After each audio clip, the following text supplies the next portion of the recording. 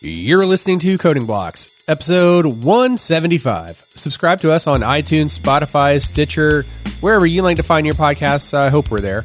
And leave us a review if you can. Yeah, there we go. And visit us at codingblocks.net, where you can find our show notes, examples, discussions, and more, and send your feedback, questions, and rants to comments at codingblocks.net. And follow us on Twitter at codingblocks. And if you got a cool project or something, just hit us up, let us know, and we'll share it out, and we want to see it. Also, website, codingblocks.net, and we've got social links at the top of the page. With that, I'm Joe Zach. I'm Michael Outlaw. And I'm Alan Underwood. This episode is sponsored by Datadog, the unified monitoring and analytics platform for end-to-end visibility into modern applications. And Linode. Simplify your infrastructure and cut your cloud bills in half with Linode's Linux virtual machines. And Shortcut, formerly known as Clubhouse, you shouldn't have to project manage your project management. Hey, so today we are continuing on talking about security training for engineers using PagerDuty's slides that we found, and we've got linked in the show notes. But first, a little bit of news. We got some reviews. Yeah, so from iTunes, okay. So I'm going to, there's like a lot of vowels in this one. Hardly any consonants. So I'm going to try it. And I'm sure I'm going to mess it up, but it's going to be something like Audigo.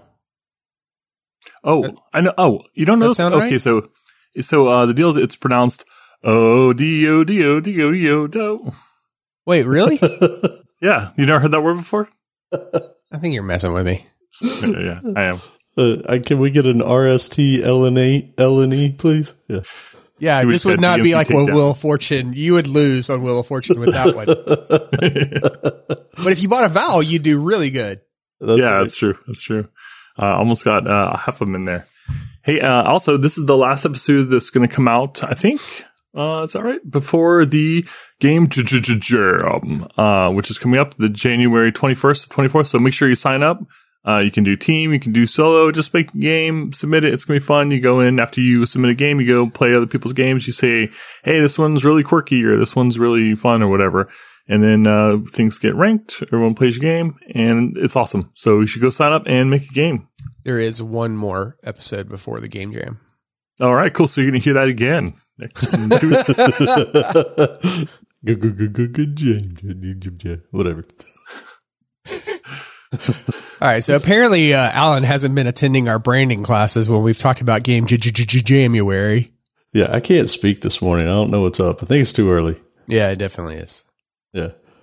All right. So we're picking back up on this PagerDuty thing that we talked about, and so the very next one that we're going to jump into here is vulnerability number 3, and that's encryption. And I think all three of us sort of, when we see this, we're like, oh man, we don't want to say any of this wrong, right? Yeah, it's so hard to get right. And OWASP has the more generic category of kind of cryptographic failures. And just talk about OWASP real quick, in case this is your first episode. Basically, they're a conglomeration, a group of people that get together every couple of years and decide on looking at a bunch of stats and security vulnerabilities. What are the worst problems facing our apps today? Because what they find over and over again is it's not Stuxnet. It's not the really sophisticated, advanced persistent threats that are really wreaking havoc across the world. It tends to be the same 10 problems over and over again. And so they've got this one, cryptographic failures, which could be anything from having the same key on the same, accessible in the database or wherever the data is, or maybe it's basically just doing it wrong, using, coming up with your own custom encryption or doing rotation or not salting your passwords, anything like that to get your encryption wrong. And so now we've got some more information coming up on how to do it right. Yep. And it's probably worth saying what they define encryption as, and it's encoding information in such a way that only authorized readers can access it. So pretty simple. Yep.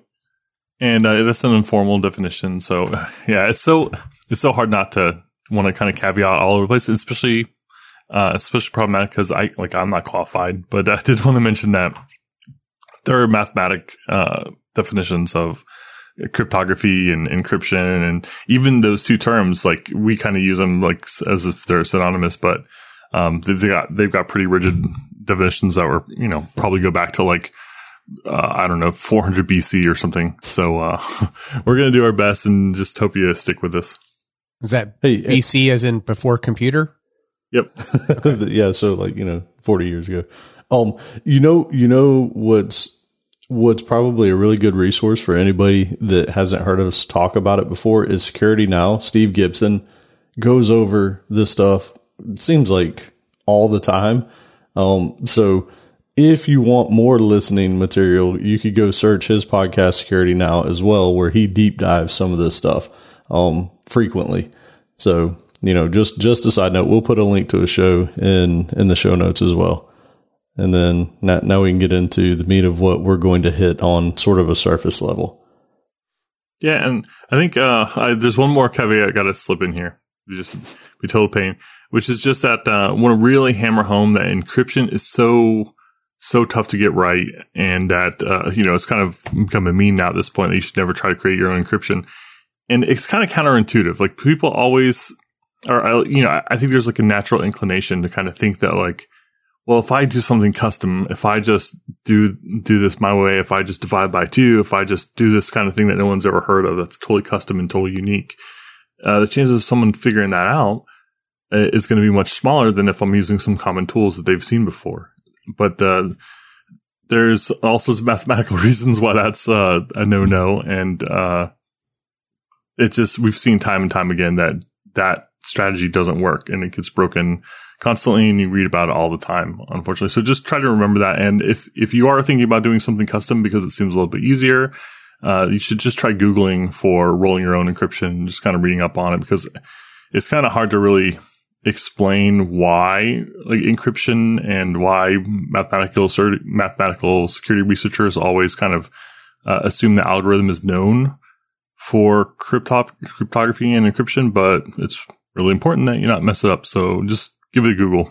I always viewed it as if you think that you're going to roll your own and that it'll be secure, it's one of those problems where it's like you don't see the forest for the trees type of thing. So you think that like you've created something super secure, but somebody else who's looking at it with a fresh set of eyes, looking at it starting from a distance, they're like, oh, wait a minute, I totally see the pattern, right? Mm-hmm. Like if you just XOR everything, you up close, you're like, I got it, nailed it. And then, you look at it from a distance, you're like, wait a minute. Yeah. I mean, we can't stress that enough. Like the PagerDuty slides even have their recommended algorithms and stuff to use because computers get faster all the time, right? And so the things that were good 10 years ago aren't even good today. So pick the libraries that are recommended at this time, whenever you're listening to this, to go do your cryptography, your encryption or whatever it is, because it really, don't do it yourself. Just don't. So I guess with that, let's get into the different types of encryption out there. There's not a ton. There's symmetric and asymmetric, and this basically refers to whether the keys for reading and writing the encryption are the same. So symmetric encryption means that you're going to use the same key to encrypt that you're going to use to decrypt that information. Asymmetric is different. Asymmetric, you encrypt, and usually it's a public-private thing. With asymmetric encryption, you're going to encrypt it with a public key, and then when you get it, you're going to decrypt it with your private key. And the idea is anybody can encrypt using the public key. So if you want to send something secure to Outlaw, right? He's got a public key that you can use to encrypt the data. And then when he gets it, he's the only person in the world that's supposed to have that private key to unlock it, right? And it's a big mathematical equation, right? Is really what it boils down to. So there's some sort of formula that allows the one encryption key to work with the other one decrypting it. Yeah, and another one to mention is a block cipher, which is the word block there is the key because it lets you encrypt and decrypt whole chunks. So you can imagine like you encrypt the whole file at once, and basically, if any piece of that file is missing, like you only retrieve half the file, or, even a couple bits or bytes are off at the end, then you can't decrypt it because it requires the whole chunk. And we got things in a slightly different order, but just to kind of contrast it, we'll mention the next one is the stream cipher, which is meant to be more on the fly. So you can think about something like HTTPS or anything you use like streaming protocols, where you can start reading before you have the entire message. So you can start sending the data and you can start decrypting as soon as you receive that first byte. We should that's really. Oh, go ahead. Hey. Oh, it's all good. We should call out too, though, that like PagerDuty specifically separated public-private key from asymmetric. And I wasn't really sure why, because technically it is a form of asymmetric encryption. It's probably the most common form of asymmetric, right? So I don't know either.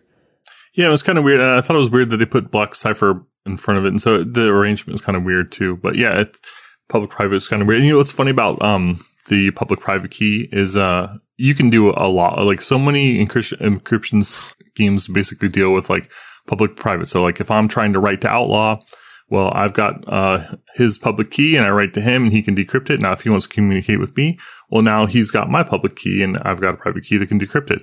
But so the strategy overall is not that bad. But the hard part is like, how do we dynamically kind of send those keys and how do we rotate them? Like the devil's in the details there. Yeah. Yeah. We're not even going to talk about nonces. No, HMAX. And there's so much. It's a lot. It's such a deep topic. Yeah. I mean, it really is. So like the thing is that PagerDuty did a really good job of describing what you needed to know without like getting too lost in the weeds of it, because it is an extremely complicated topic that you can very easily say one thing and like all of a sudden everything you said is wrong, Yeah.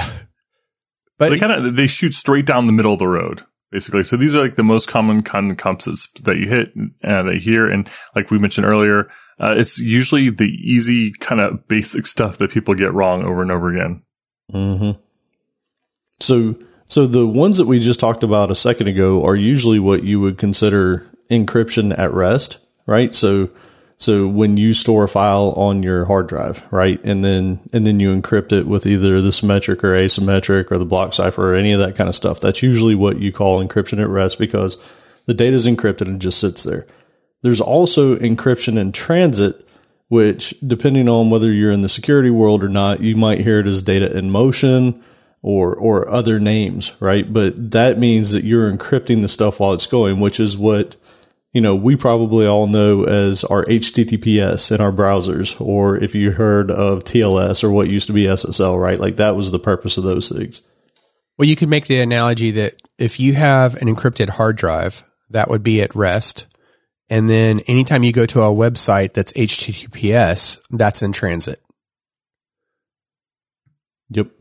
And for people who don't really know what the HTTPS and the TLS stuff is, it's funny. I was at a conference a couple of years ago before the whole COVID stuff hit, and it was funny. Troy Hunt, who is really big on security stuff, right? Like I think he has the I Have Been Pwned or whatever that website is. Have I Been Pwned? Have I Been Pwned? He was talking and he said, a lot of people, and it's actually marketing. It's marketing's fault that people think this. They'll see a lock up in their browser and they think that means that their information's secure. And that's different, right? That lock in your browser says that when you're talking to the website, all the data going back and forth between the website is secure. That doesn't mean that they're storing anything secure. It doesn't mean that they have good encryption protocols. It doesn't mean any of that. It just means that the chances of somebody doing a man-in-the-middle attack or hijacking that traffic when you put in your username and password is very low, right? In terms of the likeliness. It does not mean anything about how they're handling your data once they have it. So just be aware of that, right? Like they are two totally different things, moving data and storing data. Yeah, there was actually, because remember when Google was making a big to-do about the type of certificate? So if you had an extended validation certificate, they would actually show the name of the company, but then they stopped doing that because it was putting like the wrong. It's basically what you're describing. It's like the wrong emphasis on the wrong syllable. Right. Exactly. It's making you think that it's something more than it is. And so they stopped doing that now. And now it's just back to the normal padlock. Yep. I did learn something in this PagerDuty thing. I had never heard of this perfect forward secrecy. Had you guys come across this before? Yes. You want to describe it there, Outlaw? I don't know if I'll do it a really good job, but Steve Gibson definitely has done it. But the idea here is that, let's say, okay, so as Alan said earlier, computers always get faster, and so what's good encryption today isn't necessarily good encryption tomorrow, right? Well, the idea is that, like, what if you had like a large, nation state actor that could just vacuum up all the traffic and hold on to it for a while, and eventually they know that they'll be able to decrypt it, right? And then maybe they can't today, but eventually they will be.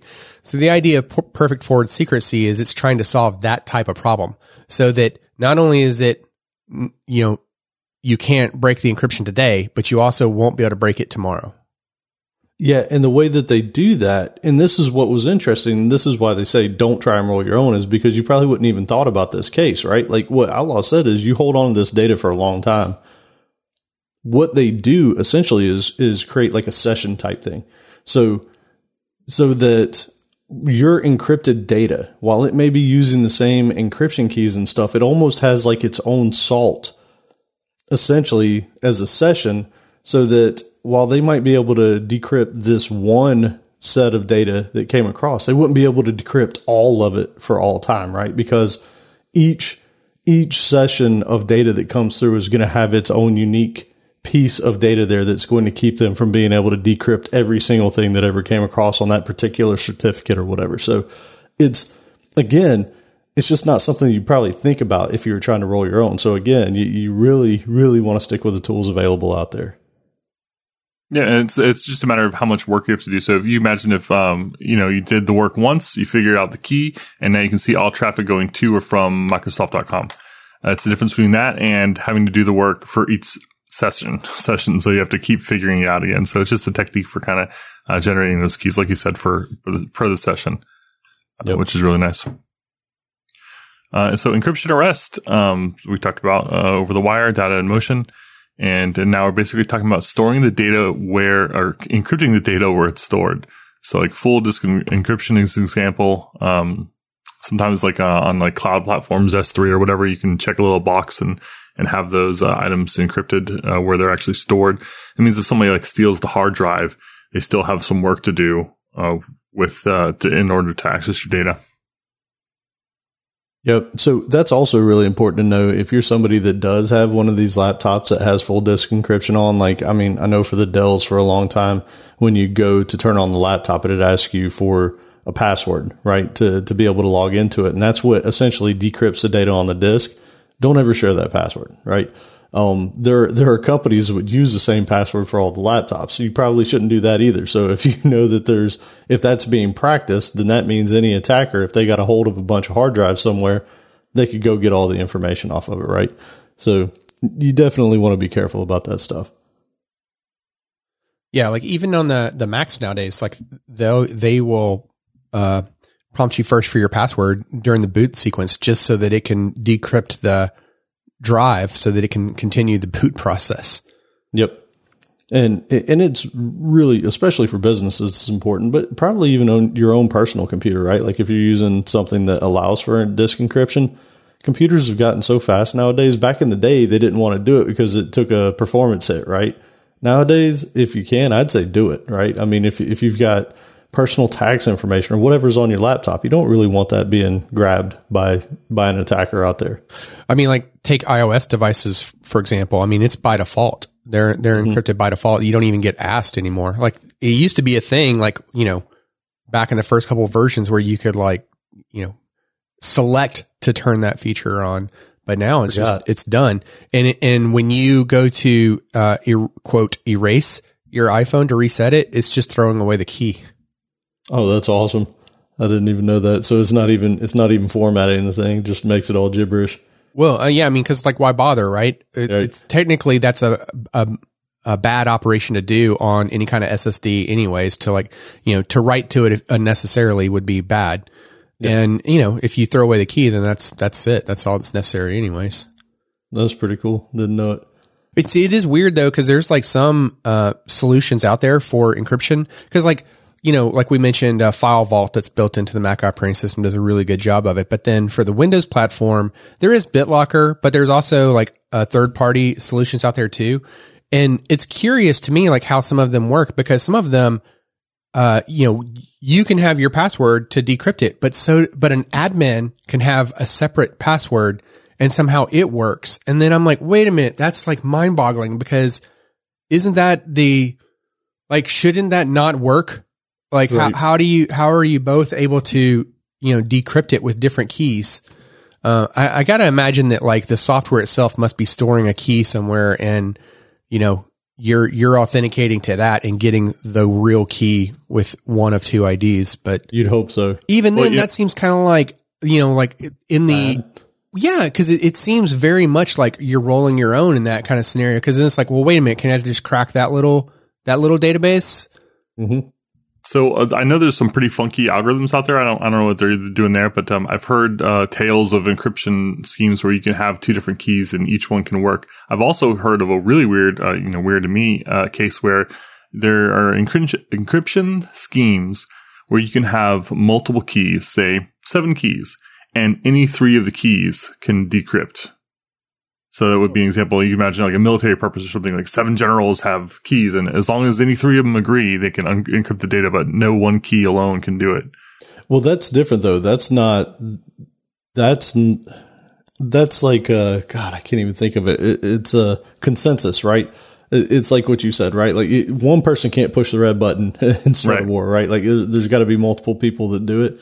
As a matter of fact, HashiCorp Vault also has a similar type thing to where you can require that there be a certain number of people do something because they don't want people to be able to unseal the vault and get to all this stuff. So yeah.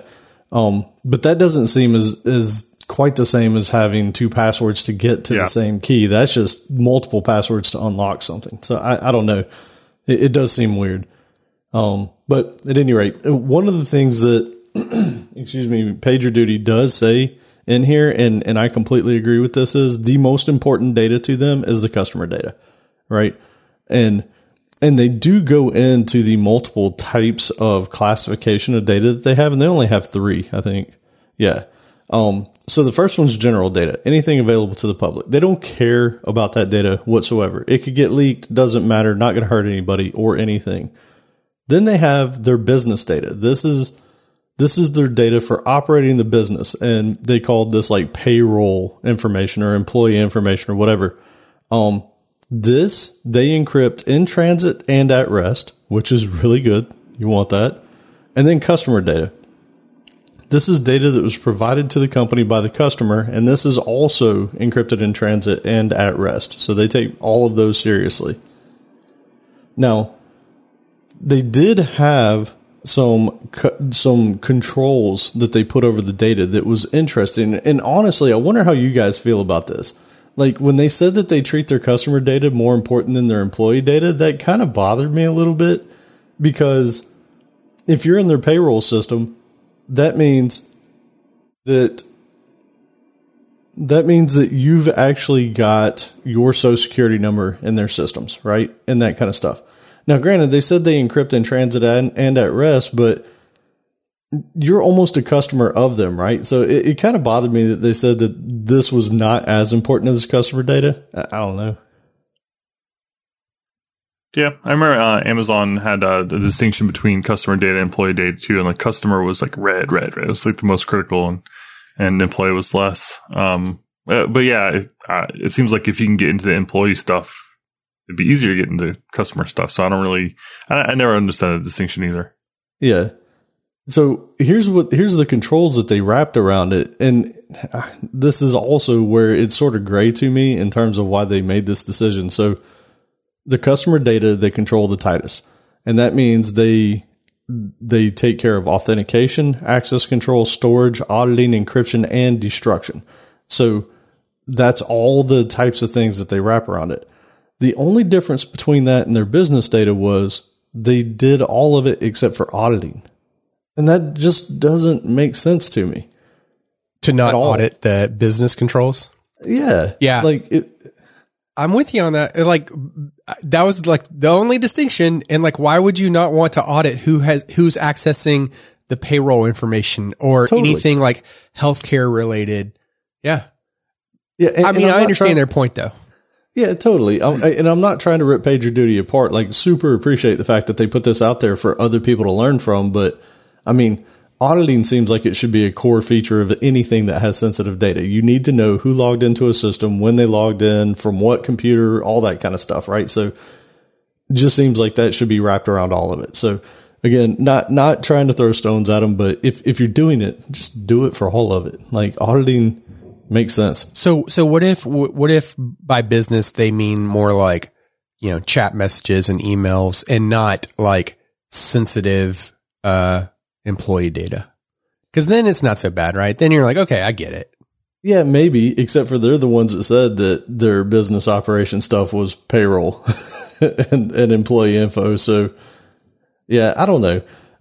Maybe they have it around things like payroll, which would be good. We don't know. We're not part of the business, but yeah, I do think that you should audit it. Yeah, you're right. They did list out specifically the list of employees and payroll information. Yeah. So whatever. But at the end of the day, like if somebody found out, how much you made, that's not like devastating to you. Right. It's just if your social security number's in there or something like that. That's devastating. Right. And that's what I'm saying. Like, who knows what's in their payroll systems? Again, we don't work there. We don't see that stuff, but it was an interesting distinction. Who rolls their own payroll anymore? Like ADP done. Right. That's what you should do. Yeah. Companies don't use their own software. For real. Do you think there's any company that uses 100% their own stack? What about the not Couchbase, Fire? Oh, the people who wrote Ruby on Rails. It seems like no, they don't do it either. Yeah, I don't know, man. I would think nowadays you wouldn't. It's just too expensive to even try and create that kind of stuff that's not core to your business. Well, because the thing is that like you take a look at like a big company like an Amazon or a Microsoft, they absolutely have the ability to, but when you get to a certain point, it's like, do you even want the liability of it? Right. So it might be, more advantageous from a liability perspective to let somebody else handle it. That way, you can wash your hands of it, even if you do have the ability to deal with it. And that service might end up using your systems to run it. Like in the case of AWS, you hire an ADP and they're running on top, of AWS, for example. I don't know if they are, but you could picture a situation like that where like everything's running on top of, AWS. This is total tangent alert. But speaking of AWS, I read something recently where, they were talking about how dependent, it was an older article, but it was talking about how dependent Apple is on Amazon. Care to take a gander at how much the Apple bill for AWS was per month? $2 million. What'd you say? $2 million. $2 million. The M? I'm going to say 1 billion. 1 billion. Wow. You guys are like drastically different. It was 30 million a month. Wow. Yeah. And this was an old article too. This was like a couple years old too. So who knows? Could be more, could be less. Interesting. And that with all the topical information, now you're up to date with, old, Apple news. Up to the minute a few years late. We're good. Yeah. Yeah. I like that. Up to a minute a few years late. Yeah. I'll have to trademark that phrase. So here's another thing that PagerDuty said when they were talking about like using cloud systems. And this is really important for anybody that's using AWS, Azure, Google Cloud, whatever, right?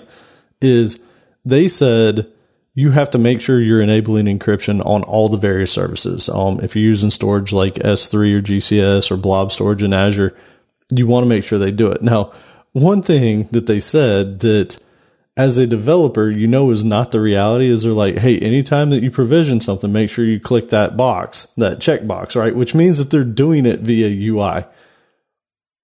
So in the real world, as a developer, you're automating a lot of that setup, right? Like if you're provisioning buckets or whatever to store your data, it's not a checkbox. There's a configuration somewhere that you've got to set. Well, you iterate to that though, right? You do iterate to that, yes. But on top of that, there's also additional things that come with it, right? Like whether or not you're using cloud managed keys or customer managed keys and all that kind of stuff. So the only real call out that I wanted to make here is be aware for most cloud services that you use that there is the ability to encrypt data either at rest or in transit. Be aware that those exist. Go find them before you implement anything and turn that stuff on. I kind of viewed it as like a sign of how mature are you at using that particular service, because in the beginning it's always like, oh, how does this thing work? Let me point and click around and like, okay, I kind of got an idea of it. And I want this feature on, I want that feature on. Hey, can I script it? What's the API? And then you eventually, you start out with like a simple shell script, and then you might, put a UI on top of that, or make it to where it's automated in some kind of fashion. But these things start small.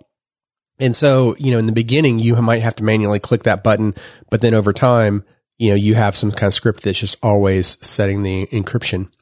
But I also viewed this whole section too as like an example of the old, phrase of you're only as strong as your weakest link. So if you're, if all your data in transit is encrypted, okay, fine. I'll just wait for you to write it to disk. Cause if you're not encrypting it there, then, that's good enough for me. Right. And another thing that we might have even had tips on this in the past, like what Outlaw was saying is typically you'll iterate towards the scripted solution or the automated solution. A lot of the UIs, I know Google does it, Azure does it. I would be completely shocked. I know Amazon does it as well. Is if you click your way to creating something like a bucket per se, a lot of times right at the end of it, you can say, hey, show me the configuration output, right? Give me the JSON for what I just did. Or YAML. The UI. Say what? Or YAML. Or YAML. Yeah. Give me the JSON or the YAML, or sometimes I know GCP even has the Cloud Shell scripts, right? So, so do that just so you're aware. Now, there are people out there using things like Terraform, and I would hope that Terraform is pretty complete in this regard. But I would say you also want to check if you're provisioning a service through Terraform to create something, make sure that the underlying service does provide encryption, and make sure that that's exposed also through your Terraform scripts, right? Like if you're using some sort of, cloud agnostic way of doing things, make sure that it supports this ability to keep your data secure. It doesn't even have to be like any of these big cloud providers though that we're talking about. Like the one that came to mind as I was going through this section was, do you remember Citus? Oh, I do. Citus data. So for those that haven't experienced Citus is a cloud service for Postgres where, I'm not sure, like, at least their big claim to fame in my mind, and they probably have a lot of other features. So I'm probably like, undermining what they do. But one of the big things that they have as a capability that they add on to Postgres is sharding by like a customer. So you could have one database, one multi-tenant database, and it'll shard that by each individual customer for you and deal with all the underlying details therein. But they can do that on like at a cloud level. So you could originally you could use it for on AWS or on top of Azure or whatnot. They eventually got bought by Microsoft, and last I saw, their offerings for non-Azure platforms were somewhat dwindling at the time, only because their focus was on Azure.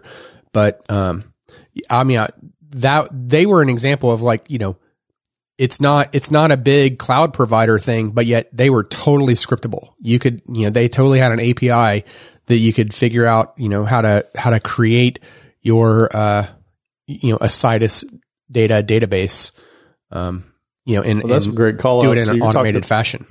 Yeah. You're talking about like software as a service type things, right? Like, yeah, whatever you're using out there, see if it matters, if it's data that matters, see that you can do encryption in transit and at rest. Because databases specifically are like one of those areas of like when you want to talk about encryption at rest, where it can be, a trade-off conversation, right? Like, do I want to? Cause man, like that encryption is definitely going to hurt. It's definitely going to hinder my ability to read fast. And so like there's might be a side of you that's like, hey, let's go for performance and, not care about the encryption, at rest part. But, then you get hit with some, nasty, data leakage because you didn't encrypt it. So yeah. So there's another tangent for you. Does it even matter anymore? What's that? The leakages. Like, how many notifications do you get that your data's been leaked now? I think in 2020, I might have gotten 4 from healthcare providers to banks to whatever. And it's like, you guys remember back when Target had its first data breach, and it was a massive deal. Their stock took a hit. Like, everything was like, oh my God, the sky is falling. I was thinking of Sony as the first. Like, remember Sony? Because they got hit like multiple times. And it was like, oh, you still haven't learned your lesson. Okay, well, here's another one. We've been in your network for 5 years now. Yeah. But nowadays, Home Depot, that's right. But nowadays, it honestly feels like I get these I get mail, right? Like snail mail. It's like, hey, I'm sorry. We let your data get out. Here's a year of free monitoring, right? Like I've probably got 10 of those offers in the mail, and it's like, does it matter? So where I think it matters is that, we talked about this a little bit on the past episode as it related to like rainbow tables and whatnot. So you should definitely be aware that every time there's a data leakage like that, the bad guys, they're collecting those databases and they're going through and like, okay, I already know this password, or, here's, the same email address from, I found the same email address in the Target breach that I found in the Home Depot breach. And, now I can compile a list of like their secret questions, right? Because over here, he or she said what high school they graduated from. And over in this other breach, they said, what city they were born in. And so now I'm starting to compile enough information. Oh, I got this other breach that now gives me their social security. So now I know their social security, where they were born. Pretty soon I'm going to get to birth date. And now I can start combining all this data to create, here's a list of identities that I could sell out on, the quote dark web. Right. So that type of thing is definitely happening. I mean, like we worked at, a place where every time there was a outage, we were getting a copy of that data leakage to see like, hey, are any of our users part of this? And if they are, we want to let them know, hey, you need to change your password because you used the same password with us that you used on this other place. Right. Right. So, I mean, people are doing some good things with it. Now, does it mean, is it all doom and gloom that, maybe we once thought it was, I don't know. I think that the evolution of the hacks has like, it used to be, the evolution of hacking was like, oh, let's just, tear up your computer, right? Tear up your own personal computer, but I don't benefit from it in any way. And then over time it evolved into like, oh, hey, I'm going to go out and I'm going to steal 60 million people's credit cards. And now I can either sell those or I can run up charges on it and I can get stuff and now I can benefit from it. But, it's like, I'm going to do like, 1,000 microtransactions in order to get something big.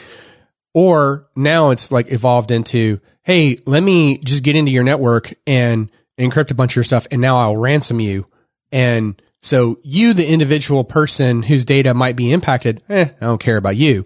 But the overall company, I do care about, right? Because I want to go after the deeper wallet.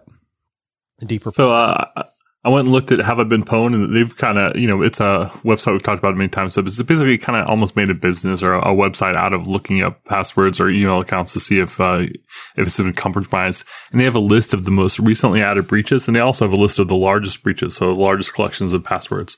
Recently added breaches. Go through the top 5 here and tell me if you've heard of any of them. Ducks Unlimited, Yeah, 1 billion. IDC Games. No.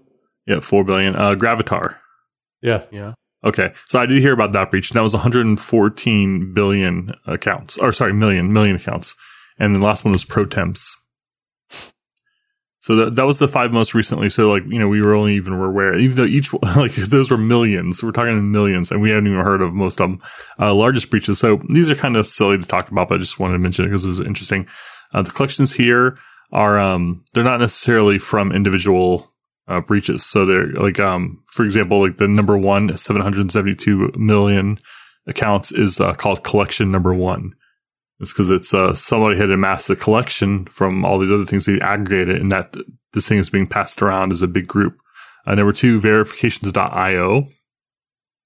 Never heard about it. Online spammer, spam bot accounts, data enrichment exposure from PDL, and then finally exploit.in. The next one on the list, I said I was only going to do 5, but the next one was Facebook, which is interesting. So that one was 500 million. I don't know that I'd ever heard of the Facebook one. It was years ago. If it's the one I'm thinking of, because there was an exploit where it was the way they were dealing with impersonation, if I recall. So I think that's a different thing. This one is, you can click on it and see, this came from April 2021, where a large data set of over 500 million was made freely available for download, encompassing about 20% of Facebook subscribers. Wow. And it was allegedly obtained from exploiting a vulnerability on Facebook from 2019. So maybe that's the tie-in. So the thing is I was being a little bit facetious, right? With the, does it even matter? Yeah, of course it does. But I think it's just as important on you as an individual to make sure that you're using different passwords. If you can, use different usernames on sites, right? I mean, some sites require that you use your email, and you're kind of locked into a few of those that you have. And we actually had a conversation at work about this the other day. Emails are so irritating because you might say that, hey, well, I'll just use that plus in my Gmail, right? And put things in there. But so many companies don't do pass or email validation properly. So it'll break in any number of various spots, right? So I just stopped using the plus when I would use my email as a username, because I found out that half the time it would work and half the time it wouldn't. So, just do your due diligence and make sure you're not ever using the same password. Have it randomly generated. If you can, swap out your usernames, that kind of stuff. And that'll help if there's one leak on one side over here and it shouldn't affect you on these other ones. I mean, we're getting there with the ability to swap out your usernames rather easily there, right? Because there was that new ability that Apple added to iOS. I think it was this year, where, what do they call it? Where the email hiding, where they'll generate, it's basically like a proxy email address that they'll create, like a bogus iCloud.com email address. And then anything that goes to that, they'll know to forward to you. Yeah. I actually like that. I always hated anytime that you go to sign into a new account, it'd be like, hey, do you want to use Google, or do you want to use Twitter, or you want to use whatever? And the problem I always had with those is, if you said yes to use your Google account, it would request access to your entire profile, right? And it was like, I don't really want you to have access to my entire profile because I want to download a white paper on something, But the Apple thing that the Outlaw's talking about was actually pretty amazing, because you could actually say, yeah, don't share any of my information. Just give the email that you're going to generate, not even my real one, and then you could authenticate with Apple. And in my opinion, that was like the best of all these OAuth type providers out there. Like they did a really good job of keeping your information private. But yeah, I never used that feature with the OAuth to like log in with your Twitter or Gmail or whatever other account. I mean, the reason, to me, it seemed like the only person who really benefits from it, well, they try to make it like convenient for you. And that's how they sell it to you, is, it's a convenience measure. And security, I've always viewed as like, it's not supposed to be convenient. If it's convenient, then you're doing something wrong. But the only entity who really benefits from you using that feature is the company. So like, if you use your Google account, to access into some other service, then it's Google that's benefiting because now that's like one more signal that they can use to track like, oh yeah, you also shop here or, visit that or, have this interest in this. And, I'm just like, why bother? Yeah, that's true. All right. So we veered a little bit off the tracks here. A little bit. The last thing that we were talking about was the fact that they wanted you to check a box to encrypt things, right? In S3 or whatever. So one interesting thing that they did say about it is if you create a resource in the cloud that wasn't encrypted, they get an alert. And so the admins at PagerDuty will actually go delete the resource, right? They may contact you and be like, hey, why'd you do this? But they will actually remove it. And so that's pretty good. And then the next thing that they said is, well, what if you're using some other third party? And Outlaw mentioned Citus, right? Should they encrypt? If you care about the data, absolutely. Like, yes. As a matter of fact, Joe, here I go again. Jay-Z mentioned, that, at Amazon, there were certain practices they did, and they were super serious about security, which was always something that I know I loved about them. And I think all of us did. But they had auditing protocols in place for third parties. If you were going to use a third party vendor, they had security audits that said, hey, do they do this, and this? And if they didn't, you couldn't use them. So either they had to get their ducks in a line or in a row, or you had to find another vendor. Like that's all it was. You didn't even have any other options. So, absolutely they should encrypt. And this also, they said that you should perform a vendor assessment, which, like I just said, Amazon does. Today's episode of Coding Blocks is sponsored by Datadog, the monitoring and security and analytics platform for developers, IT operation teams, security engineers, and business users in the cloud age. Their SaaS platform integrates and automates infrastructure monitoring, application performance monitoring, and log management to provide unified, real-time observability of customers' entire technology stack. Datadog is used by organizations of all sizes and across a wide range of industries to enable digital transformation and cloud migration, drive collaboration among development, operations, security, and business teams, accelerate time to market for applications, reduce time to problem resolutions, secure applications and infrastructure, understand user behavior, and track key business metrics. So it's that time of year where I start looking at like New Year's resolutions and just looking at kind of planning my career and the things that I spend time with. And Datadog keeps coming up because the things that I'm interested in for managing my own career, cloud, site reliability engineering, big data, streaming, application performance, and security. These are all things that Datadog does in spades, and they have tools and dashboards and visualizations for really taking everything that I want to do and getting it to a professional level. So it's awesome to see what they do. It's inspirational, but it's also really important for actually using this stuff kind of in the real world and kind of taking your operations to the next level. So you got to go to the website and check out. Yep. So you can start your free Datadog trial today so you can monitor and collaborate in real time. Listeners of this podcast will receive a free t-shirt once you install the agent and create your first dashboard. Visit datadoghq.com/codingblocks. Again, that's datadoghq.com/codingblocks to get started today. Okay, well, it's that time, so buckle up, because here we go. Dear listener, if you would be so kind as to leave us a review, we would greatly appreciate it. You can find some helpful links at www.codingblocks.net/review. And, oh, by the way, you can leave us a review on Spotify now. Did you guys know that? I'm kind of breaking character here. But no, I didn't know that. Yeah. Spotify added a new feature to where you can, within the app, it seems like it's only within the app though. Like I didn't see how you could do it from the website. Well, that's fine. I'd say just about everybody has it installed now. Yeah. I even installed the Windows version, like the app. Oh, really? That's very cool. I'll have to update the review page to have a link to this as well.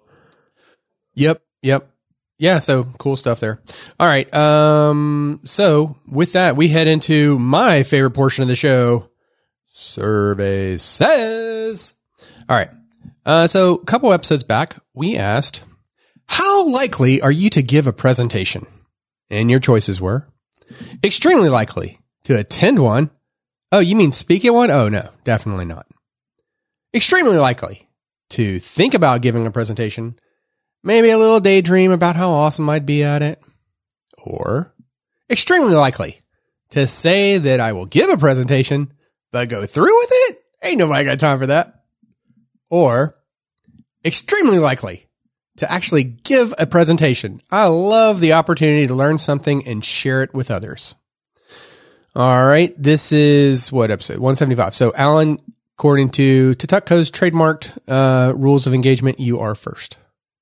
Yeah, I don't honestly have a good idea on this one. I'm going to say to think about giving a presentation, maybe a little daydream. We'll go with a very low 30%. Okay. Okay, I'm going to say extremely likely to think about it with 24%. 24%. So you're both picking the same one to think about giving a presentation. Yeah, I would have gone $1 if I had been Joe, but that's fine. Alan's going with 30% and Joe is going with 24%. Yeah. I want that 6% buffer. He's trying to hit that target. Mm-hmm. Mm-hmm. Well, I mean, hey, I got to tell you, if it works for you, then, go with it. It didn't work for you this time. No. Busted. No. Extremely likely to attend is the number one answer. All right. Yeah. At what percent? 48%. 48. All right. Yeah. Oh, so there's people at least half of the people are at least considering the other three options, which is impressive. I like that. That is the trademark Alan Underwood optimism right there. In action, yes. Now, thinking about giving was the second answer, but Alan, you overshot it. But Jay-Z didn't. It was 29. 29? Wow. Oh, hey, wow. That's pretty good. That's pretty good. Yeah, I was impressed with how close you got it, though. But yeah.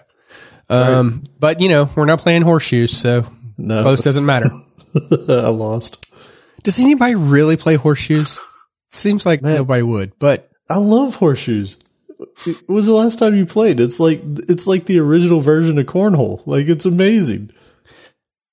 Okay, I mean, this is total tangent. Like, I said that jokingly only because, like, one of my neighbors has a ridiculous professional kind of setup for it with, like, stadium seating, and they have scoreboards, and, like, they make a big to-do of it, and it's super annoying because, their parties for horseshoe last, like, and it's an all-day affair. But what? Yeah, right. Exactly. That's my thought. Cause like, otherwise I'm like, wait a minute. No, horseshoes is something you do on like a 4th of July, barbecue or, cookout, because like you're not the one cooking and you're bored and there's literally nothing to do except throw this piece of metal at another piece of metal and see who gets closest. I love horseshoes, man. I need to make friends with your neighbor. I think is really what it boils down to. Yeah. I could toss the horseshoe. That sounds like fun. Yeah, man. Okay, I think you're only doing it though so that like I get annoyed by the, clank. Yeah, the all day long horseshoe events. I mean, they have like brackets and everything. Like it's serious, man. They take it serious. I'm super excited about that. To be honest with you, I seriously mean I need to come meet that neighbor. That's awesome. If you saw this setup and how ridiculous it is, I'm not kidding when I say there's like bleachers for stadium seating on it. Like it is super ridiculous. Like I didn't realize anybody could love playing horseshoes that much until I saw that setup. And I was like, oh, okay. All right. So, we just had New Year's. So, it's a common thing, at least here in the US. I don't know how popular this tradition is outside of the US, but, here in the US for New Year's, you set a resolution and, it's a thing of like, it's kind of a joke as to like how long do you keep the resolution, right? So for this episode survey, we ask, do you stick with your New Year's resolutions? And your choices are for the first couple weeks, or I'm pretty good until spring-ish. Or I'm like a machine. Resolutions are rules that are not meant to be broken. Or, wait, those things are to be taken seriously? They're broken by noon on New Year's Day. I think I actually know both of yours. Oh? I'm pretty sure I know both of yours. Okay. Yeah. I'm listening. Okay. Yeah. You are absolutely, these are the rules that are not meant to be broken. I've never met anybody that has such a binary switch for on and off for things as you. Like, people probably don't even know this about you. You decided you were going to stop drinking sodas one year. And the switch went off. Like, you just stopped drinking them. I don't need it anymore. And then Jay-Z, maybe I'm wrong, but I'm thinking you're the springish guy. Is that about which one was spring? I'm looking pretty. Yeah. So I definitely hang on to them, but I also I change. I cannot keep a resolution through a whole year. So I redo my resolutions every June at a minimum, and even by then, like, it's already drifted to the point. Like by March, like, the things I'm doing and like planning on are like totally different from what I planned on. Yeah. I've also rewritten my resolutions like 5 times already for this year. I'm trying to make what do they call it, acrostic, where the first letters spell something. Okay. So yeah, for my tech ones, I'm trying to really pare down the list. So we should do an episode about this. Hey, we should also have another option in here, Outlaw. What are resolutions? Oh. Yeah, good point. Okay, yeah. I'll add that right now. Yeah, I always view it, though, like, in all honesty, as like, because they are such a joke. Like, if you set a resolution, you just know you're going to break it, because everybody does. Yeah, but if you aim for nothing, you hit it. Yeah, I'm really good at that. All right, I'm like 100%. Yeah, 100%. Yeah.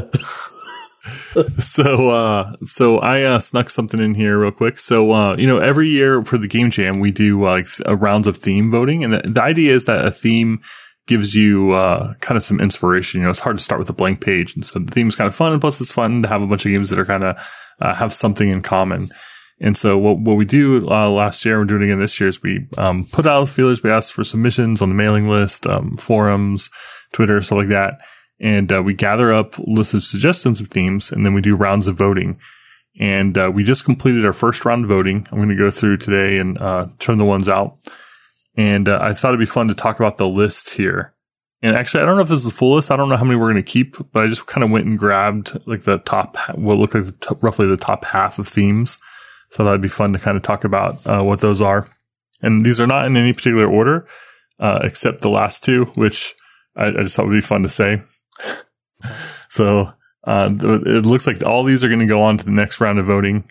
And remember that Game Jam's coming up January 22nd, 24th sign up. So I'm going to blast through these just really quickly to give you kind of a sense of, what the games are going to be about, or what the games might be about. So we got No Time to Lose, Can't Stop, All Your Base Belong to Us, There's a Ticket for That, Trust Nothing, Failure is the Option, A Link to Somewhere, The Rising Tide, It's Alive, Work-Life Balance, Spaced Out, It's Following Me, and the last two, I just wanted to say, these are probably my two favorites. We got Snake, and Game Jam 2 Electric Boogaloo. So thank you. That was from Prodigal Sons Games and Micro G. So I've tracked where every suggestion came from. So thank you to everyone who submitted one. But yeah, those two are leading for me. So now I assume that you two have also voted. Yep. I have not. I need to. What, Alan? Dude, my life has been complete disarray for the past month. So yeah, I will get on there and do it here. Okay. I'm not going to accept that excuse because it doesn't take that much effort to click the button to vote. It does. So, I can't find anything to click on. So, no, it's a very good UI. Don't take that away from Jay-Z. Yeah. So I was actually kind of happy because a couple of mine are seem to be pretty popular so far. So yours is a ticket. Yours is a ticket for that, isn't it? It's definitely one of them. There were a couple that I thought like, oh, that would be kind of funny because I could continue on with the game that I did from last year. Although I don't plan to because I'm like, that would be like, too derivative and boring, right? But because like mine last year was a game about a ticketing system for developers, right? And so there was one that was there's a ticket for that is doing pretty well. That I was like, oh, that's kind of funny. It would dovetail nicely into it.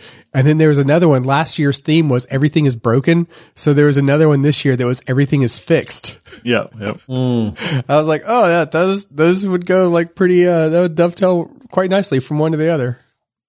I like it. This episode is sponsored by Linode. Simplify your infrastructure and cut your cloud bills in half with Linode's Linux virtual machines. Develop, deploy, and scale your modern applications faster and easier. Whether you're developing a personal project or managing larger workloads, you deserve simple, affordable, and accessible cloud computing solutions. You can get started on Linode today with $100 in free credit for listeners of Coding Blocks. You can find all the details at Linode, that's linode.com/coding blocks. Linode has data centers around the world with simple and consistent pricing regardless of the location. So $100 can get you a lot of Linux in the cloud. If you're doing any sort of web application, you just want to experiment. If you want to run Kubernetes, you need some object persistence. You can use that credit for all of that. It's great for running your personal projects and kind of bootstrapping. And it's also just fun to have a computer up in the cloud that you can do stuff with. And so definitely recommend checking out Linode. We use it for all sorts of stuff and definitely racked up quite a few like side projects and just kind of experiments now that I've got checked into GitHub here that are all based in Linode. Yep. So choose the data center nearest you. You also receive 24/7/365 human support with no tiers or handoffs, regardless of your plan size. You can choose shared and dedicated compute instances, or you can use that $100 credit on S3 compatible object storage, managed Kubernetes, and more. Hey, if it runs on Linux, it runs on Linode. Visit linode.com/coding blocks. Again, that's linode.com/coding blocks and click on the create free account button to get started today. All right. So let's talk about secret management. And, I got to be annoying and talk about OWASP here, but this one is really, it's kind of bundled with the last topic that we mentioned, which was about vulnerability, encryption. And so this kind of gets lumped in with cryptographic failures. So this is a very specific kind of portion of that. But it's also maybe the hardest thing in security. I don't know. It's really hard. I don't know. I'm pretty good at managing secrets. You tell me a secret and I will hold it. So yeah. I think it's pretty easy. It's got to be a good secret though. Yeah. I don't want no trash secrets. Yeah. So, and the reason is like once you start talking about encryption and security, the question immediately becomes where do we put the key? And so secret management deals with that question, like protecting and auditing access to secrets. And when we say auditing, we mean seeing when someone has used that secret and knowing whether or not they should have been able to and making sure that those patterns make sense and that's actually the right person. Yeah. And I put a link in here. Not because I'm trying to sell HashiCorp Vault to anybody, but there is a video about their product that describes why their product even was created. And it talks about the different challenges with dealing with secrets. And so I think it's about a 15-minute video. If you put it on 1.5 speed, then you can cut back on that a bit. But just to get familiar with the landscape of what secret management is, and actually, I said that wrong. It's not secret management. It's secret storage, right? That kind of stuff, because there's actually a thing for managing keys and stuff that is a separate type deal. So I would highly recommend watching this video. We'll have it in the show notes, maybe in the resources. But it's a good primer just to understand what you're dealing with. It's also important to note too, like, HashiCorp Vault isn't the only capability. Like, I remember before Vault was the big to do, we used one called Secret Server.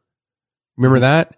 And basically the idea was that like that one thing knew all the passwords and you could like kind of check them out or like temporarily use it. But now there's like, capabilities like this. I was about to say LastPass for enterprise, for example, kind of fits into that same kind of category where you can like let somebody use the quote secret. And the advantage of like a LastPass, for example, you don't even have to know what it is you're using. Like you might not even be able to read the password, but yet you could use it in a form. Like LastPass will fill it in for you. Yep. And honestly, I think the only reason why HashiCorp Vault is one of the ones that I've probably been more drawn to of late is because they have options for like Kubernetes and other situations. And so it's something you can deploy with your infrastructure. And so that's why I bring this one out. But yeah, totally. There are several solutions out there and probably a lot of them are very good, right? Like I would have a lot of faith in the LastPass one. Only because Steve Gibson did a write-up on the personal LastPass one at one point, and it was amazing, like the level of detail he went into it. So yeah, definitely not the only one out there, but like I said, this video is a really good primer in just understanding some of the things out there. And so one of the things that they bring up in PagerDuty is, okay, so we're talking about secrets. Well, what are secrets, right? They can be a token. They can be a key. They can be a password. They can be a username. They can be anything that is sort of sensitive that you want to keep protected, right? That's really what it boils down to. It doesn't have to just be a password. And this next one is amazing because we've talked about it several times and we've all done it. I mean, just about anybody who's ever written any code's probably done this. You should not put secrets in your source control, right? You need to do your level best to make sure they can't accidentally be added to source control. So if you are using secrets on your local system, they need to be outside the folder where you have your Git repo or whatever source control you're using, right? Like they should not accidentally even be able to be added to source control. This is where it gets complicated though. Cause like, Jay-Z mentioned this in the last episode. And in fact, you had a term for it that I don't remember what it was called. Where you do security development first as part of it, but move left, start left. Yeah, start left. There you go. Like it can sometimes just be frustrating, because sometimes you just want to like get started, right? And solving security isn't the thing that you're trying to solve, and right. But yet you like get lost in like the details of okay, wait a minute, how do I just move this out? And sometimes it's just you're tempted to like code that in, but, even the user ID itself can be a hint as to, what the credential is that you don't really want somebody to know. Yep. Yeah, it's exhausting. Working on security is not fun. It's a real talk, Jay-Z. Security, not fun to work on. If you're good at it, people don't like you. It's very unfortunate. Oh, that's actually true. People, anytime somebody throws up the security flag, everybody's like, man, I got to get stuff done. Leave me alone. But it's unfortunate. That's why you just start left, start there, get really good at it and just, keep it rolling. Yeah. And this whole thing that you shouldn't put secrets in source control, it happens all the time.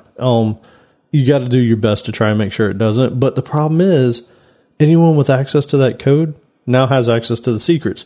And we've heard on GitHub and GitLabs and probably Bitbucket and every other one have had data breaches to where people were able to log in and download source code.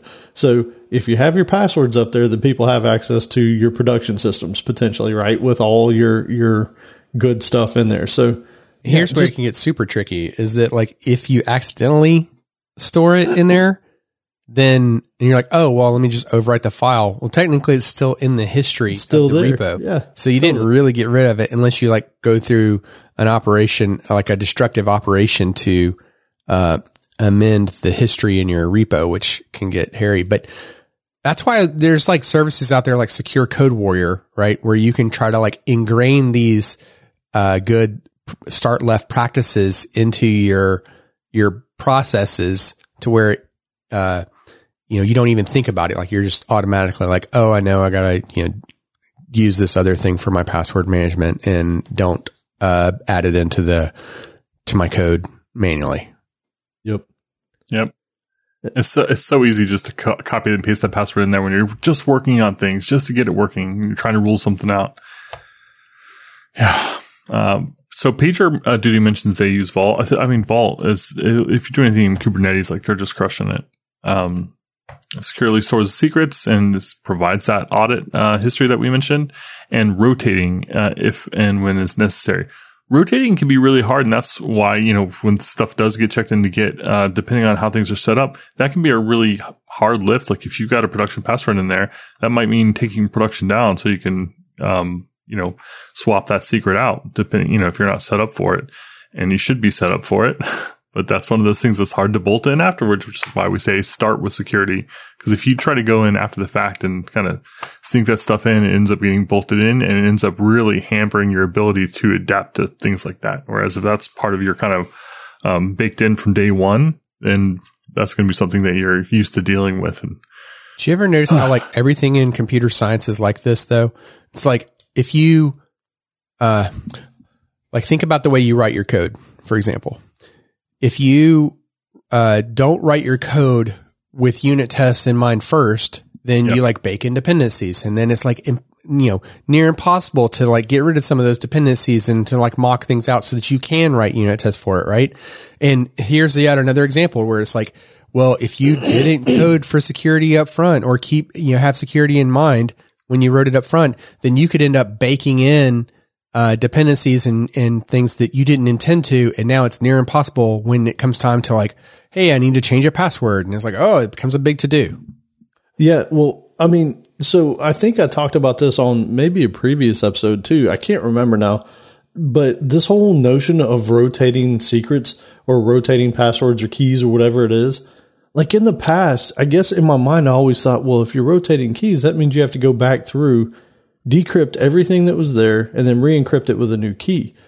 And this is where, again, trying not to roll your own thing really matters, because what you'll find out is like Vault, and I'm sure a lot of the other password management systems out there, they actually build in versioning with it. So if you have a key that you're using to encrypt data, when you encrypt that data, it'll store the version of that key with the data.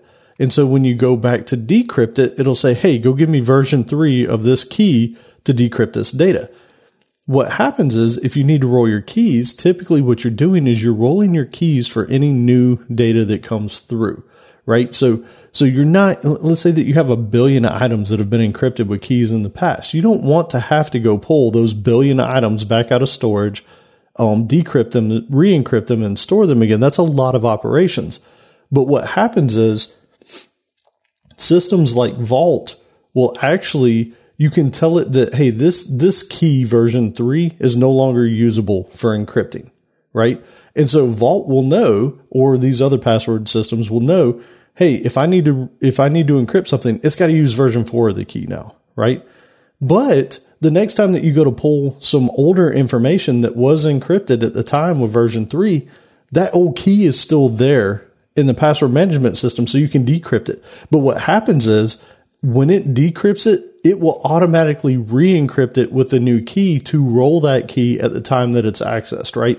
So this is where just knowing that you're using tools that are built for these things handle all those things for you, right? You're not having to build your versioning system. You're not having to build in the thing that says, no, you can no longer encrypt with this key. That's all handled for you. It's all audited. It's all provisioned. All you have to do is know how to use the system, right?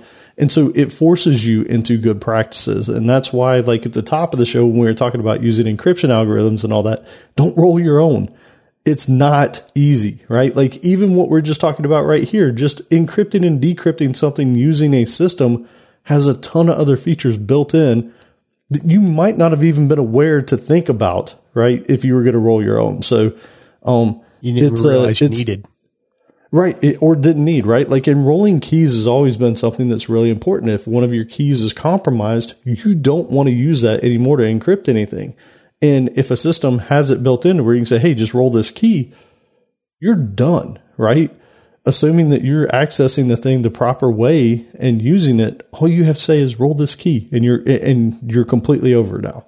Now you might need to, depending on how bad that breach is, you might say, hey, well, we have a lot of customer information that needs to be in there. So you might yourself say, okay, go download all this stuff and have it re-encrypted just to be safe.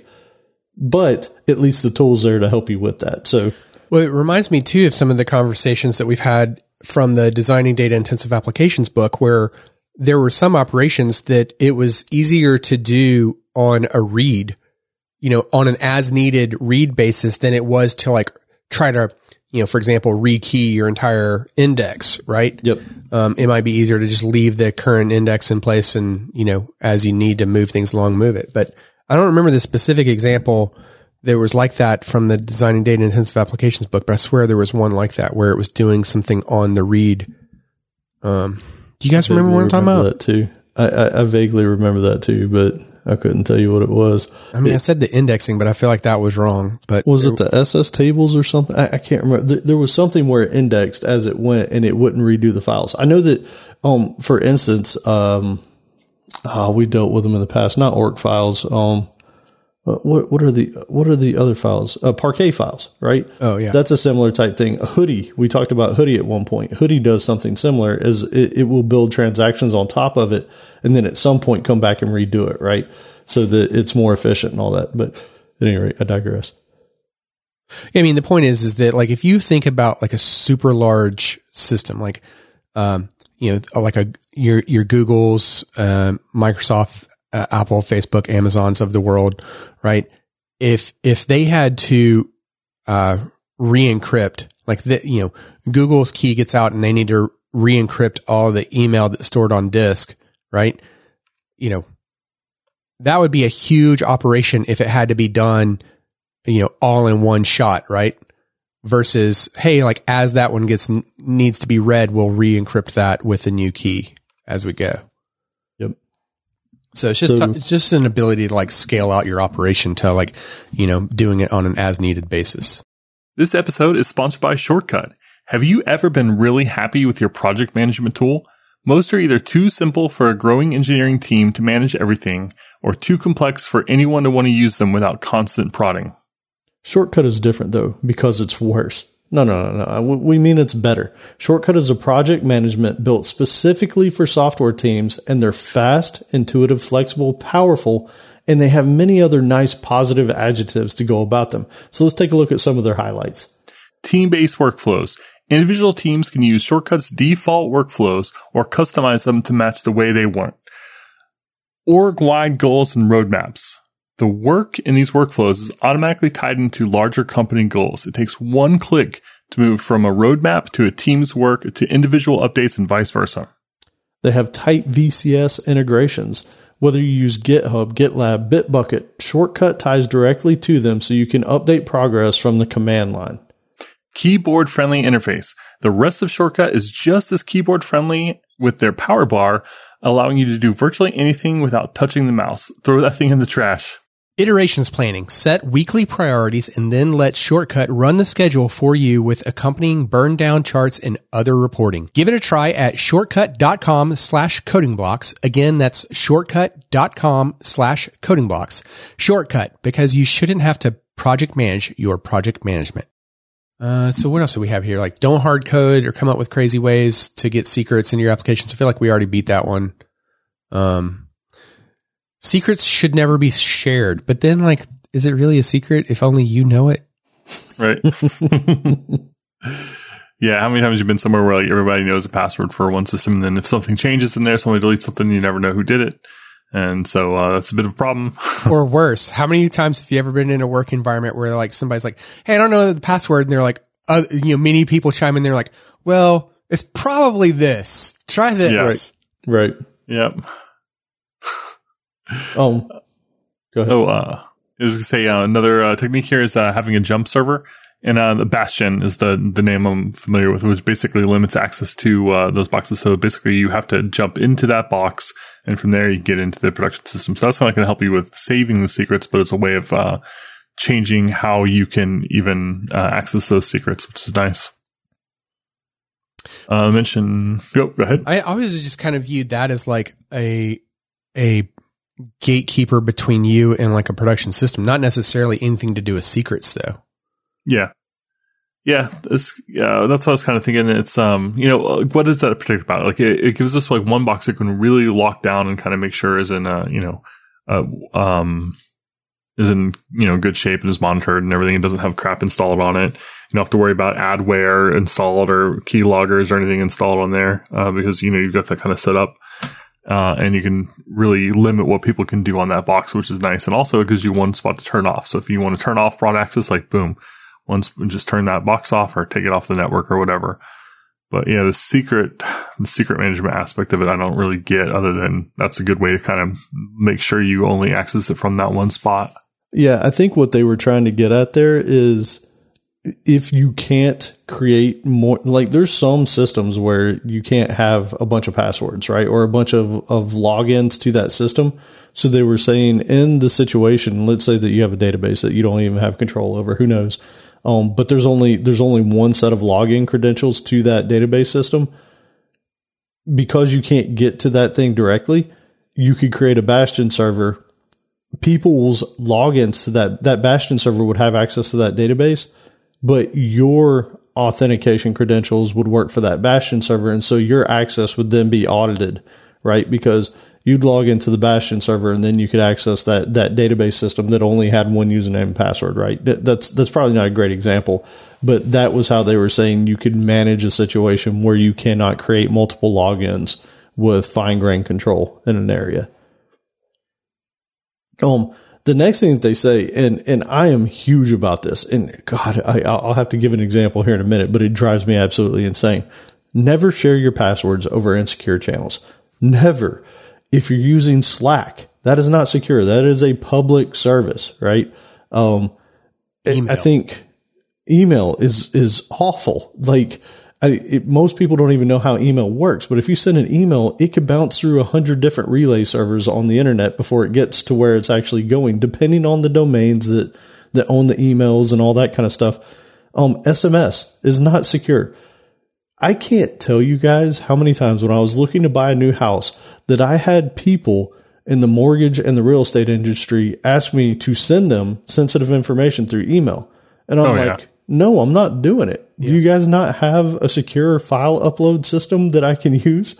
Like, if you can't give that to me, then I'm going to have to figure out something like I'll put it up on Box for the next 30 minutes and you can download it or something, right? Like, email is the worst. And they're like, well, our email's secure. And I'm like, yeah, right. If I'm sending it from some domain that you don't control, email is not secure. Like, you don't know how many hops it's taking before it gets to your network. And that means that my information is sitting on some server out there that you have no idea about. The problem is that for people who aren't in, technology, this is the thing where like, I was thinking about this the other day, like where we use words and, to try to relate things, but then people that might not be in the same know as you, they hear that word and then they'll, use others around it. So like what brought it up to mind the other day as I was watching an old TV show and they were talking about a virus, computer virus, and, in the show, they were referring to the cure for the computer virus in like medical kind of terms, right? And it was just because like, this common word of virus was being used to describe this thing, right? And in the case of email, right, like it has this, the root of the word mail in there. And so people assume like, oh, well, it works like how my mailbox does. Like I put a to Alan Underwood on the envelope and it's from Joe Zack. And, you can't read the contents of what's in that envelope. And, you just see the metadata of who it's to and from. And that's not true. In the case of email, as it's going around across the internet, it's more like a postcard. Everybody can read that postcard if they wanted to take the time to read it. But, trying to explain that to like, your parents, for example, who, are very comfortable with how mail works and maybe not so much into computers, it's a different story, right? Yeah. And what most people don't realize too is not only is it readable by those, you don't know the path it's taking, right? So in your real world mail example, somebody from the post office is picking it up and then delivering it to another spot. So it's a trusted service, right? We'll call it. In the email world, I can set up a mail relay server myself in almost no time. And that means that I can now be one of these routable places on the web that is a hot point for mail to make it to somewhere else, right? So I potentially have copies of a lot of people's emails on my own server. And it drives me absolutely insane when companies, industries that deal with sensitive data don't know what they're telling people to do. I actually had a bank person one time tell me, I forgot I lost my password for logging into a bank account, right? And she's like, well, your secret in here, like your mother's last name or your mother's maiden name or something, it looks like gibberish. I would just put the same answer for all these 3 security questions. And I was like, I know you're not telling me that. Like, please tell me, as a professional in the baking industry, you're not telling me to use the same simple answer for all these 3 security questions so that anybody could get into my account. Like, that doesn't make sense. I hate the idea that these security questions have become like so commonplace. Shouldn't exist. In the last couple decades, like it is a thing. I don't put real information in there. I don't either. In my password manager, I'll like keep track of like what the question was and what the answer was that I used, and they'll always be bogus gibberish stuff. Can't even read it. Yeah. 2-factor authentication or something like that. But at any rate, yeah, man, just be aware of if you're using some sort of service like Slack or email or SMS or whatever, do not, if somebody's like, hey, what's the password to the database? I can't get in. Don't put it on Slack. Like, don't. I almost put in here, but this might be wrong. Something like Microsoft Teams. I'm not sure. Is that a hosted service from Microsoft? And is it encrypted end to end? I don't know. Yeah, I'm not sure. I think you can have hosted solutions too, so you could run your own. I know they used to. I remember back in the day when companies would buy Exchange Server and Office or whatever, you could have the messaging that was actually hosted internal to the company. But that also brings up another point. Don't just assume that whatever your communications on any of these platforms are private, right? Like if you're working for a company, just assume they can read everything you're saying, right? Yeah, like, even if it was encrypted or whatever, like I still like you still wouldn't want to use that as to share the password, because like let's pick on Slack for a moment. Like, let's pretend that Slack was encrypted end-to-end communication and it was encrypted at rest.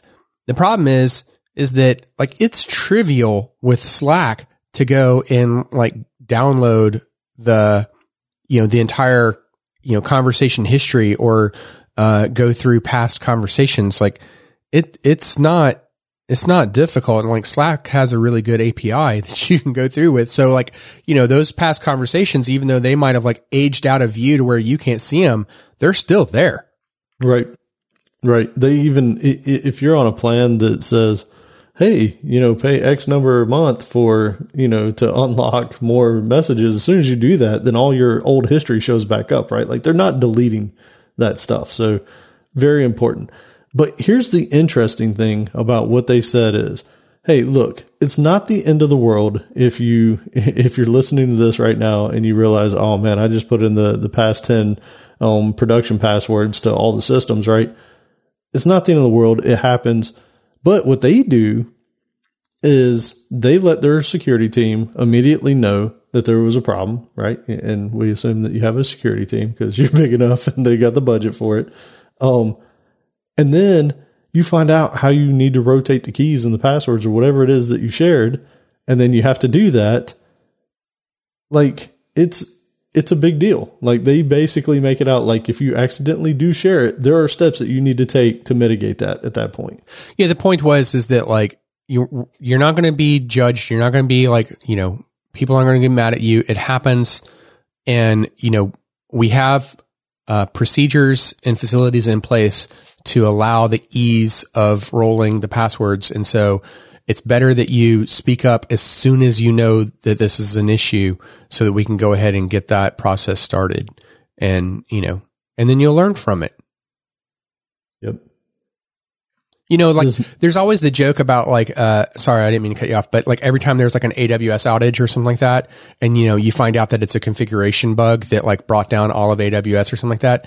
And, a lot of people will joke like, well, I guess somebody got fired today. But I always think that like, no, that person is now an employee for life because they learned a very valuable lesson that they won't make again. And, management probably recognizes that like, so I mean, like, was it costly? Yeah, sure. But, you benefit from it. You do. And on top of that, typically companies like or Amazon or whoever, they learn that, we need to probably have another check in place to make sure that this can't happen, right? It strengthens the system overall over time. Yeah, totally. So, now I'm being totally optimistic. They probably totally were fired. So, but the dark but side. I want to believe in the world though. I want to believe in it. So it's going to happen again. I want to be curious about the rates. I don't know if like security organizations, like if you're working on a security team in a big organization, if they like keep track of stuff like that, like how often things get logged or how often they have incidents. I like to think that they do. It'd be cool to see that over time because it's going to happen again. So yeah, I agree. Like firing the person who did it is a terrible idea because it's one of those things that like happens pretty often. Right.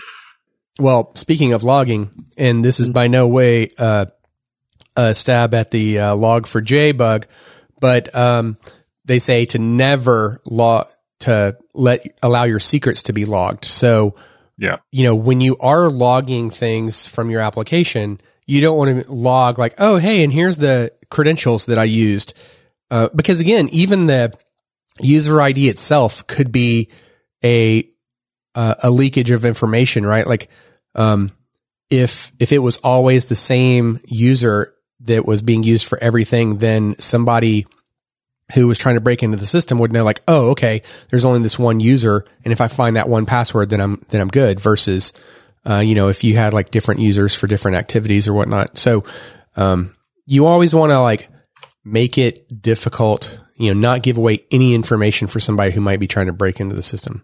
So don't log anything related to secrets.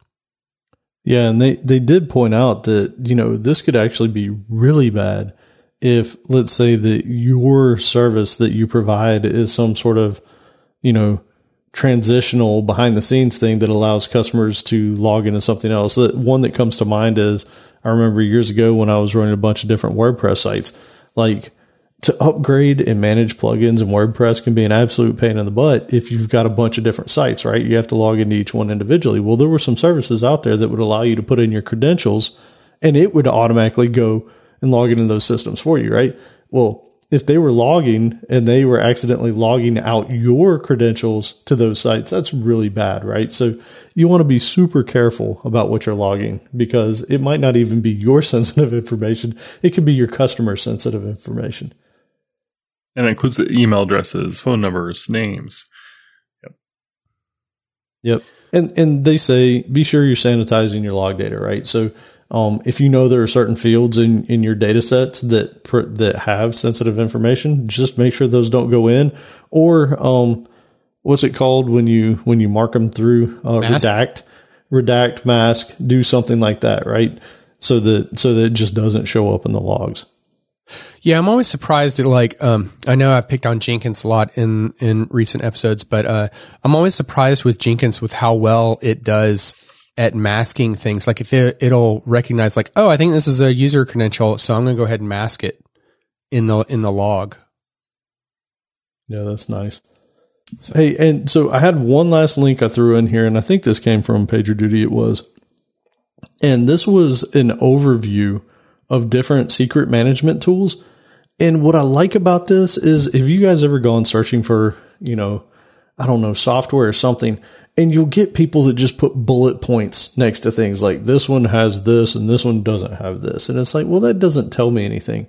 This is actually a really nice write-up that somebody from PagerDuty did that sort of talks about the things that these tools were useful for and why you might choose one over the other.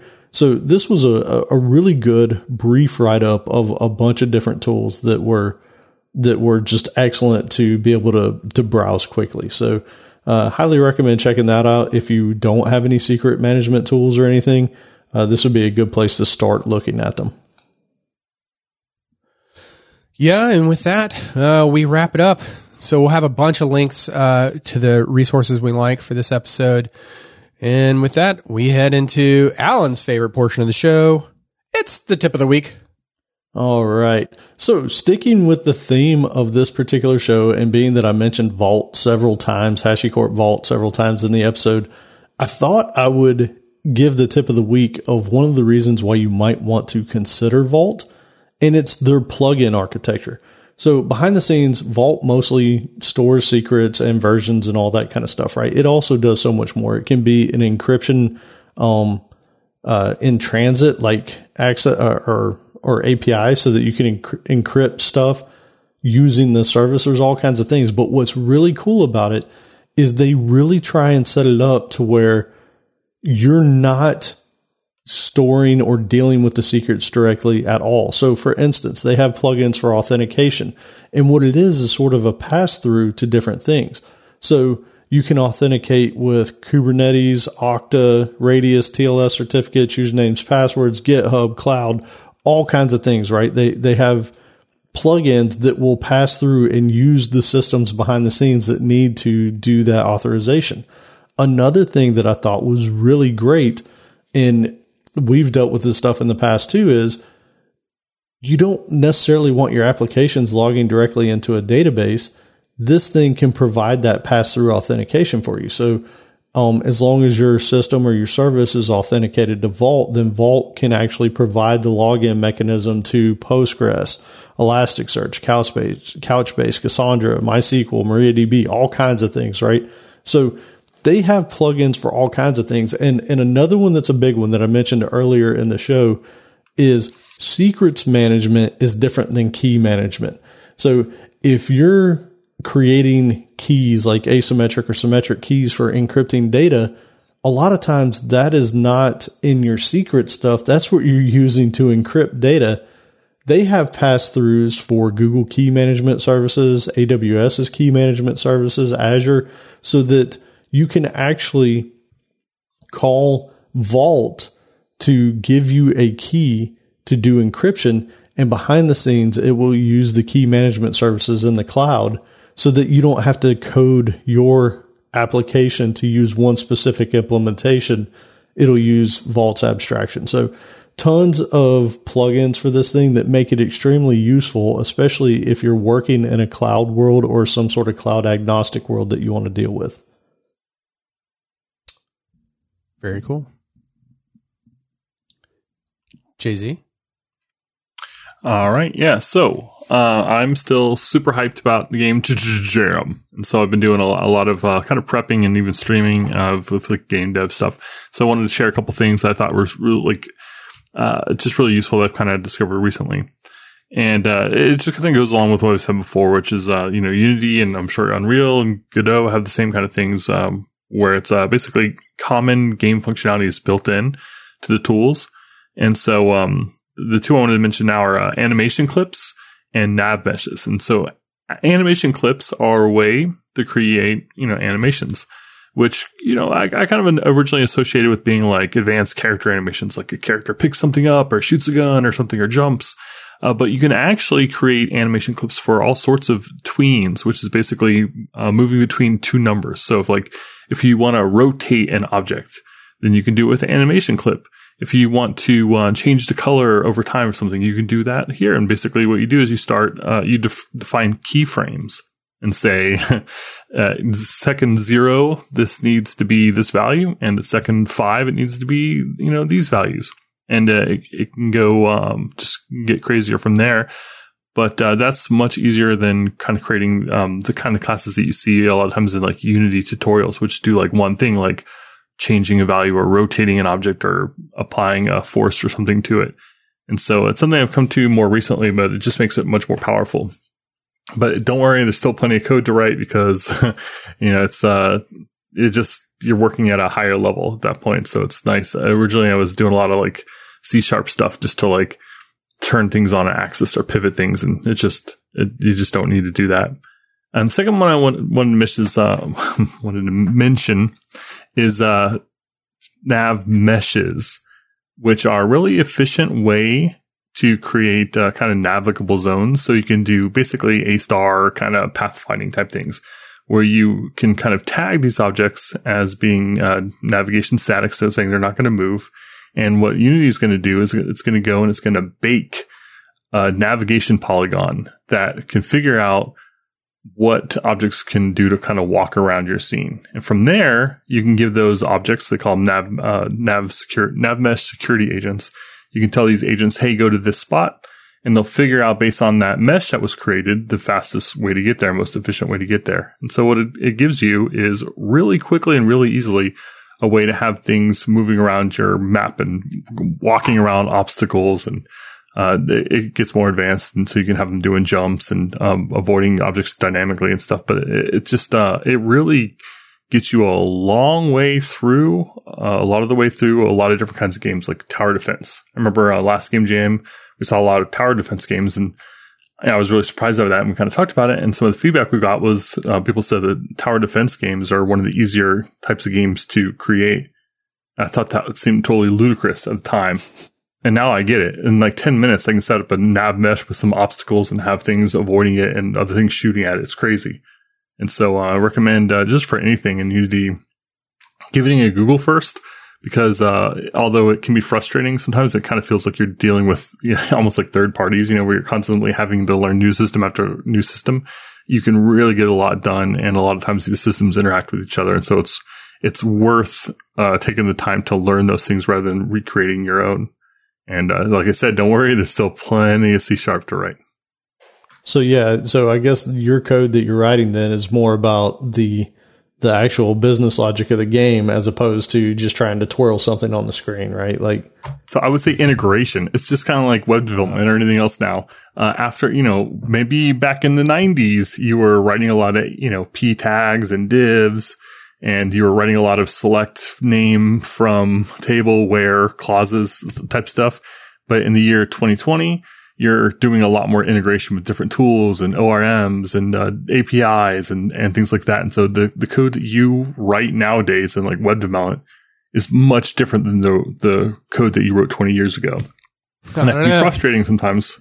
You see my code? Maybe not. Yeah. You're still writing P tags and blink tags. Marquee tag. That's right.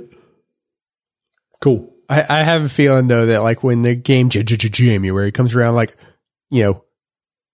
Joe has been like constantly like 2-3 times a day, live streaming his, Unity efforts here on Twitch, for the past couple weeks. So like by the time the Game Jam comes along, he's going to destroy us.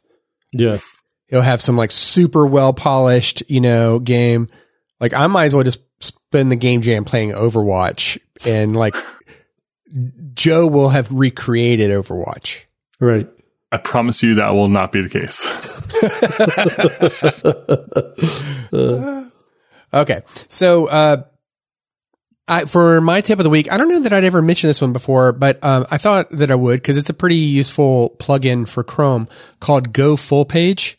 And despite its name, what it does is it takes a screenshot of your page, and, it can be super handy. So like, especially for work dev kind of purposes, maybe you have a page that scrolls the entire screen and you want a screenshot of the whole thing to like write up a ticket or whatever. This plugin can, scroll the screen to get the entire screenshot for you. So pretty nice little thing. I'll have a link to that in the, show notes for the tip of the week. And yeah, gofullpage.com is the website for it, but obviously the Chrome store link is a lot of gibberish, so I'll include that version of it as well. And with that, hope you've enjoyed this summary of PagerDuty's amazing security training that they've provided out. I don't think we technically finished it though. We probably got through like number 3 of their bullet points. We got through 4. Oh, okay. 4. And, so, subscribe to us on iTunes, Spotify, Stitcher. Hey, by the way, like I said, if you haven't already left us a review, and even if you have left us a review, if you're a Spotify user, we would greatly appreciate some, reviews there. Just, click that star button and, that 5-star, obviously. Let's be clear. And, we would greatly appreciate it. Alan's going to update the site where you can find some helpful links at www.codingblocks.net/review.